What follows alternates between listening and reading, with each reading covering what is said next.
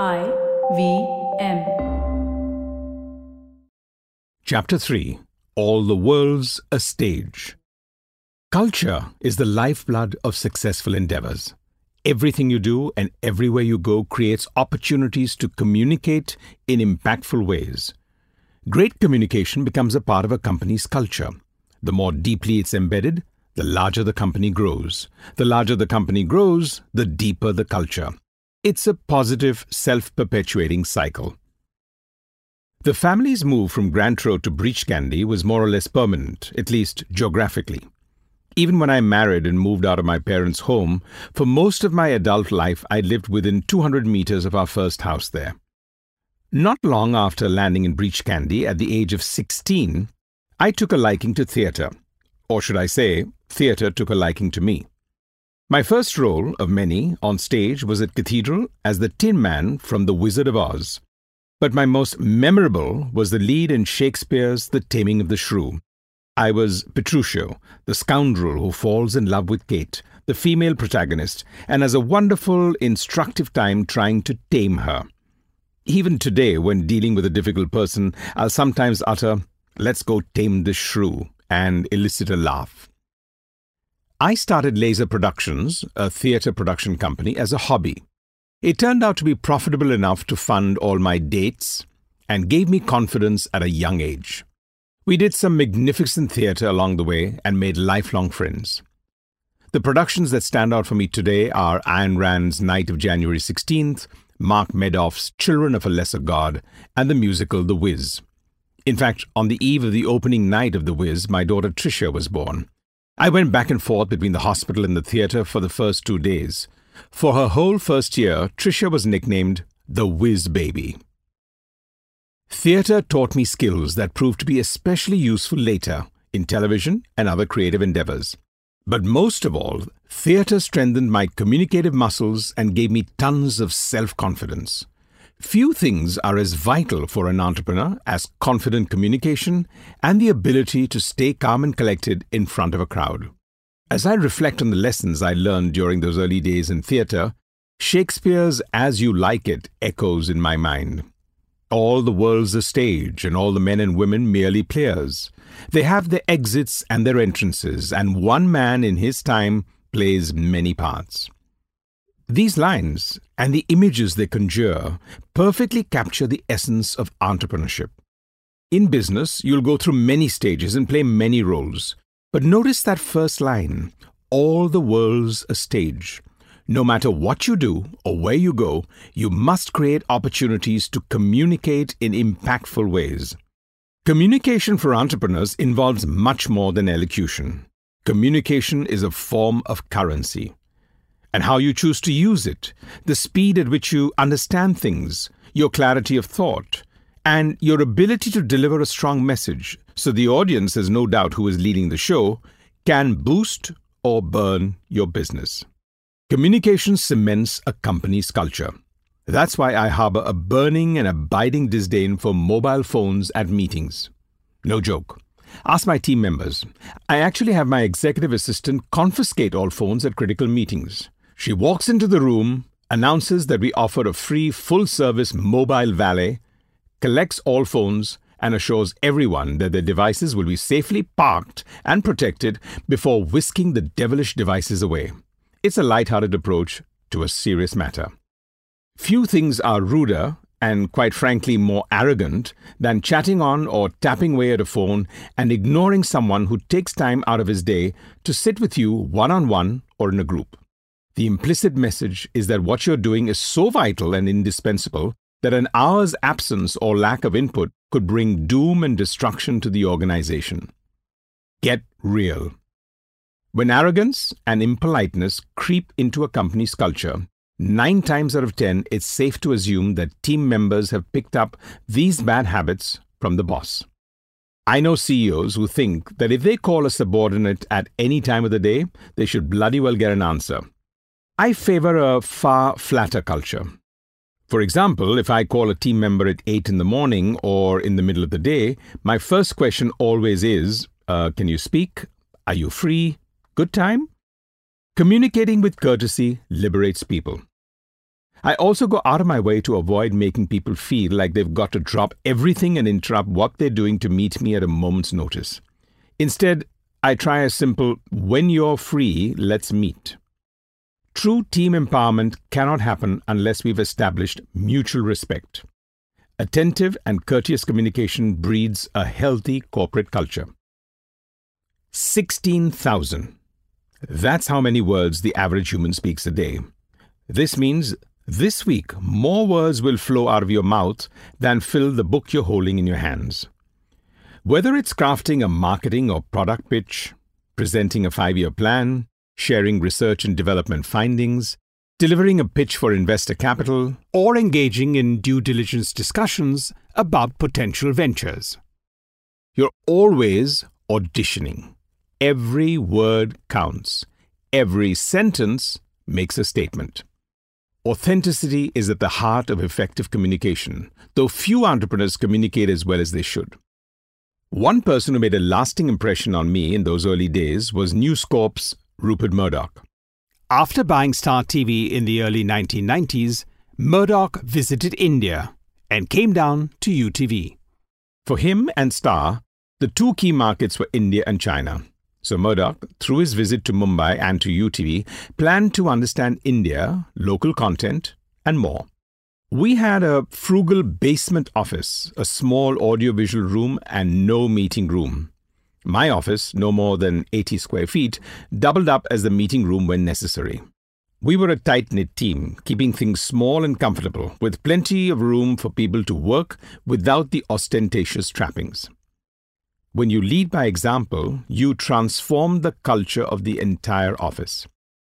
A lively office culture doesn't always come from big spaces. In fact, the opposite is very often true. Offices of a certain size breed communication. The concept of the top floor corner office is archaic and reeks of an isolated top management team. Every day, I'd talk with every person in the office, in the pantry, in the hallway, while walking to the loo. That proximity didn't force us to communicate with one another. It presented us with opportunities for lively dialogue and the ready exchange of ideas. And because everyone in the office knew we were hosting an important meeting, every eye was on the staircase when Murdoch eased down the steps into the basement. Interestingly, and much to my relief, neither his body language nor his gestures betrayed the least surprise or disappointment. What the hell have I gotten myself into? I've never been in such a small office. And in a basement? Nothing like that at all. Instead, his reaction was completely normal. I think that's the first-generation entrepreneur in him. He must have descended into quite a few basement newsrooms in Australia. Clearly, he hadn't forgotten the can-do culture of entrepreneurships. He was here to do business, and that's what we did. The meeting lasted 2 hours, including a 10-minute video on UTV titled, "The Whole is Bigger Than the Sum of Its Parts." No coffee or tea, just straight talk. Murdoch struck me as a direct and insightful communicator, speaking his mind with fierce honesty and thumping the table to drive a point home. You know, I'm here to make big bets. Thump. So let's talk about the big things Star can do in India. Thump. But after he had said his piece and someone else started talking, he was in full listening mode. That ability to switch effortlessly back and forth from talking to listening reflected a high degree of genuine curiosity that struck a chord with all of us. In the past, I've found that Westerners often come to India with the assumption that the culture, mindsets, and attitudes of their home country are universal. Then, they're surprised when confronted with acute cultural differences and the inevitable failure that comes from not understanding who consumes a product or offering. Murdoch valued words. He was a communicator who knew when to speak and when to listen, to make the most of his time and maximize his chances of success. Despite his gruff exterior, he had an innate ability to relate to others and the uncommon willingness, given his stature, to open himself up to people at a personal level. Disruptive ideas sometimes come from the most unlikely of places and people. You never know when you're going to discover an interesting product, a path-breaking concept, or even a brilliant error that could revolutionize an entire sector. Consider some examples from history. post-it notes. The result of a botched experiment in developing new adhesives. Plastic? Well, the guy who invented it was looking for a replacement for shellac. He only succeeded in making a mess that didn't have any apparent application until someone decided it could transform our everyday lives in a million different ways. Both these failures were exploited by entrepreneurs who understood that good ideas were everywhere. That's why I try to reply to the bulk of over 300 emails that flood my inbox daily. I reply not because I'm running to become the Prime Minister of India. I do so for 3 reasons: to lead from the front and establish an organizational culture that believes in reverts and courtesy, to stay aware, current and ahead of the competition, and to maintain constant contact with what's happening out there. You never know when a valuable idea will strike like lightning out of a clear sky. Keep yourself open to the 1,000 opportunities that present themselves to you daily. You're the person who takes the call and responds to the email. You're the leader who seeks nascent ideas you can tap into for your next onslaught or innovation. Collapse distances internally and externally through effective communication. When running a mid-size or large organization, you can't be all things to all people. Great leaders will never be the most popular people in the office. But you need to be inclusive and set a culture of openness in communication from day one. The more deeply embedded this culture is, the larger and stronger the company grows. The larger the company grows, the more embedded this habit becomes. It's a positive, self-perpetuating cycle. What should your daily communication goals be? To begin with, befriend, get close to, earn respect from, and inspire. But the true heartbeat of communication comes down to a word often used but seldom understood: charm. Most people think of a charmer as an outrageous flirt, a dashing character who could give Shah Rukh Khan a run for his money, or the cool lad with a great sense of humor. By the way, Shah Rukh Khan, besides being a charmer, is one of the smartest people I know and a true entrepreneur. Charm for me is the ability to persuade with your tone, your willingness to be inclusive in your engagement with everyone in the room or on the call, and your knack for being clear and articulate with your message. Disarm your audience by always listening keenly to everyone's view and sprinkling some humor into even the most serious situations. But I don't have the gift of the gab, you lament. Does that mean the entrepreneurial or professional life is off limits for me? Of course not. Maybe you're not a natural orator, or perhaps your confidence level isn't as high as you want it to be. My advice then is to hold on to those subjects about which you feel confident. If you're assured in your knowledge, that's half the battle won. Now all you need is a communicative vehicle to deliver that knowledge, maybe a razor-sharp, well-crafted email. The point is, you don't need to enroll in an elocution class or become a world-class communicator. Rather, you need to utilize the mode of communication that allows you to showcase your strongest skill set. For me, this has always been straight talk, eye contact, and brief, punchy sentences. If you can't get to the point in short order, chances are no one will stick around long enough to get your point, no matter how important or relevant it is. Of all the roles in theatre I have ever immersed myself in, the lead in Mark Medoff's Children of a Lesser God was the most challenging and taught me lessons in communication that I draw on every day. The play is a demanding 2.5-hour soliloquy during which the teacher, James Leeds, and the hearing and speech impaired student with whom he has a romantic relationship, Sarah Norman, communicate through sign language.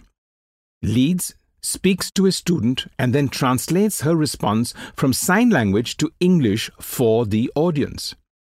If I sat down with a hearing or speech impaired person today, I'd still be able to communicate with her. Since I read Sarah's response for the audience, I had to say her lines in one tone of voice and then my lines in another. Except for a couple of other characters who popped in and out, the two of us were alone on the stage, exposed. My job was to take the audience on an emotional roller coaster ride using nothing more than words, the purest act of communication. Children of a Lesser God taught me sensitivity in communication at a point in my life when it was important and necessary for me to understand how to connect with people. It also taught me focus. To prepare for my most difficult role, I used to sit quietly for an hour backstage before going on, knowing the part demanded and deserved a level of preparation remarkable even for theatre. Great memories indeed. I think back on all my roles warmly, with some nostalgia. My mom and dad watched me perform often, and I always appreciated their support. Even now, 40 years later, Mum admits she has only one regret for me. Now that you've done all this, why don't you go back to theatre, she asks. I wish you had never left. She is wistful in tone and speech, the way only mothers can be. She's proud of what I've accomplished, but she remembers my early days as fondly as I do. I don't have time, I tell her, and I suppose that's true. Maybe I don't make time would be more accurate. That's my decision, at least for now. I do know one thing. I'd never give up those experiences on stage or the lessons that theatre taught me. Effective communication is about getting things done under any circumstance. I look back on the first deal of a mature nature I ever closed and think about my early training in theatre. A few weeks after Murdoch's first visit to India and to our office, I got a call from his team in London. We want to take our discussion forward, one of his senior colleagues told me. If you're interested, let's meet at the BSkyB office at any time next week. Naive, I flew there alone, expecting little more than to collect information on what News Corp had in mind. When I landed at 8 a.m. on the appointed day, I was met by a 7-person team that included the head of BSkyB, the strategy team, 2 lawyers, and 2 investment bankers. I thought I was there to have a broad conversation. They were ready to propose a deal and close it that day. Where's your team? One of them asked, offering me coffee. Your lawyer, your banker? And they began spelling out their proposal. Murdoch's group had shortlisted us as their content partner in India. They wanted a significant minority stake with no operational say in the business, had no concerns about us working with their potential competitors, and overall wanted to look at this as a strong arm's-length alliance, one they'd build on as their India strategy strengthened in the years to come. I didn't bring anyone. Okay, what do you want to do? They clearly didn't think much would happen, but they weren't opposed to talking. 3 things flashed through my mind. 1, this was a strong quorum from their side and not likely to assemble again if I hemmed and hawed. 2, if we finished the day with no conclusions, they might feel free to explore other options. And 3, given their clarity and urgency, the team would have the mandate to report to Murdoch by the end of the day with a firm yes or no. The way I saw it, I had to proceed with what I felt comfortable doing. It made sense for me to move forward alone. I'm good, let's go, I said. They were surprised that I was all in, but we negotiated through the day and hammered out a couple of details. By 4 p.m., their lawyers had punched out a heads of agreement on everything we discussed. 4 hours later, I stepped out to make some phone calls back home to colleagues and my lawyer, whom I had put on standby during the day, while the News Corp team faxed the printout. Mails were not so frequently used then, to Murdoch for his final approval. I was surprised that with everything going on with the company worldwide, Murdoch still wanted to read a document for a relatively small deal and alliance in India. Another mark of a true entrepreneur. I was parting with less than half the company. I had never had an investor or partner until then, and here I was at the end of a 12-hour day, hurtling towards a career and life-changing decision. No doubt the News Corp team was balanced and fair, but I was especially pleased that despite being unprepared, I was holding my own against a group of distinguished, experienced professionals. I knew I had to be comfortable with the terms. That was key. As for negotiations, the process was akin to standing in an auditorium full of people with all eyes drilling into you. Being thrown alone into a pressure cooker makes you confident and sharp overnight. When we were done in the conference room, I went back to my hotel and called Zarina, whom I later married. We congratulated one another. Never one for elaborate celebrations, I treated myself to a long walk instead. Walks are therapeutic for me. The longer the walk, undisturbed and without agenda or route, the more my mind flickers and sparks. It was a cold night in London. I strolled around Soho, its streets dotted with bright lights, reliving the day and feeling pretty good about things. A lot had happened. For the first time in my working life, I was bringing in a partner, and a Goliath at that. Life would never be the same. Suddenly, I found myself face to face with two of the biggest blokes I'd ever seen. Before I knew, I was being mugged. It was over. I never wear a watch or carry a wallet, so they took what little was in my pockets and vanished into the night. As soon as I got back to the hotel, irritated but unscathed, I called Zarina and told her my story. Once she knew I was okay, her answer was perfect. You got something today, and you gave some back. Good karma. Great communicator, my Zarina. Chapter summary. Communication is a vital ingredient in the recipe for success. It establishes a transparent, open, frank, non-political, non-hierarchical culture and organization. Respect each other's time by being fully present. Multitaskers, far from being focused, run the risk of letting their attention get split. Stay up to date with events outside your daily sphere by being open to and responding to others. You never know what opportunity will arise from the least likely of sources. Good ideas are everywhere. You can hold your own in any discussion or negotiation as long as you are clear about your goals and are comfortable with the outcome. If you can't live with the outcome, no matter how desperate you are to make the deal work, walk away.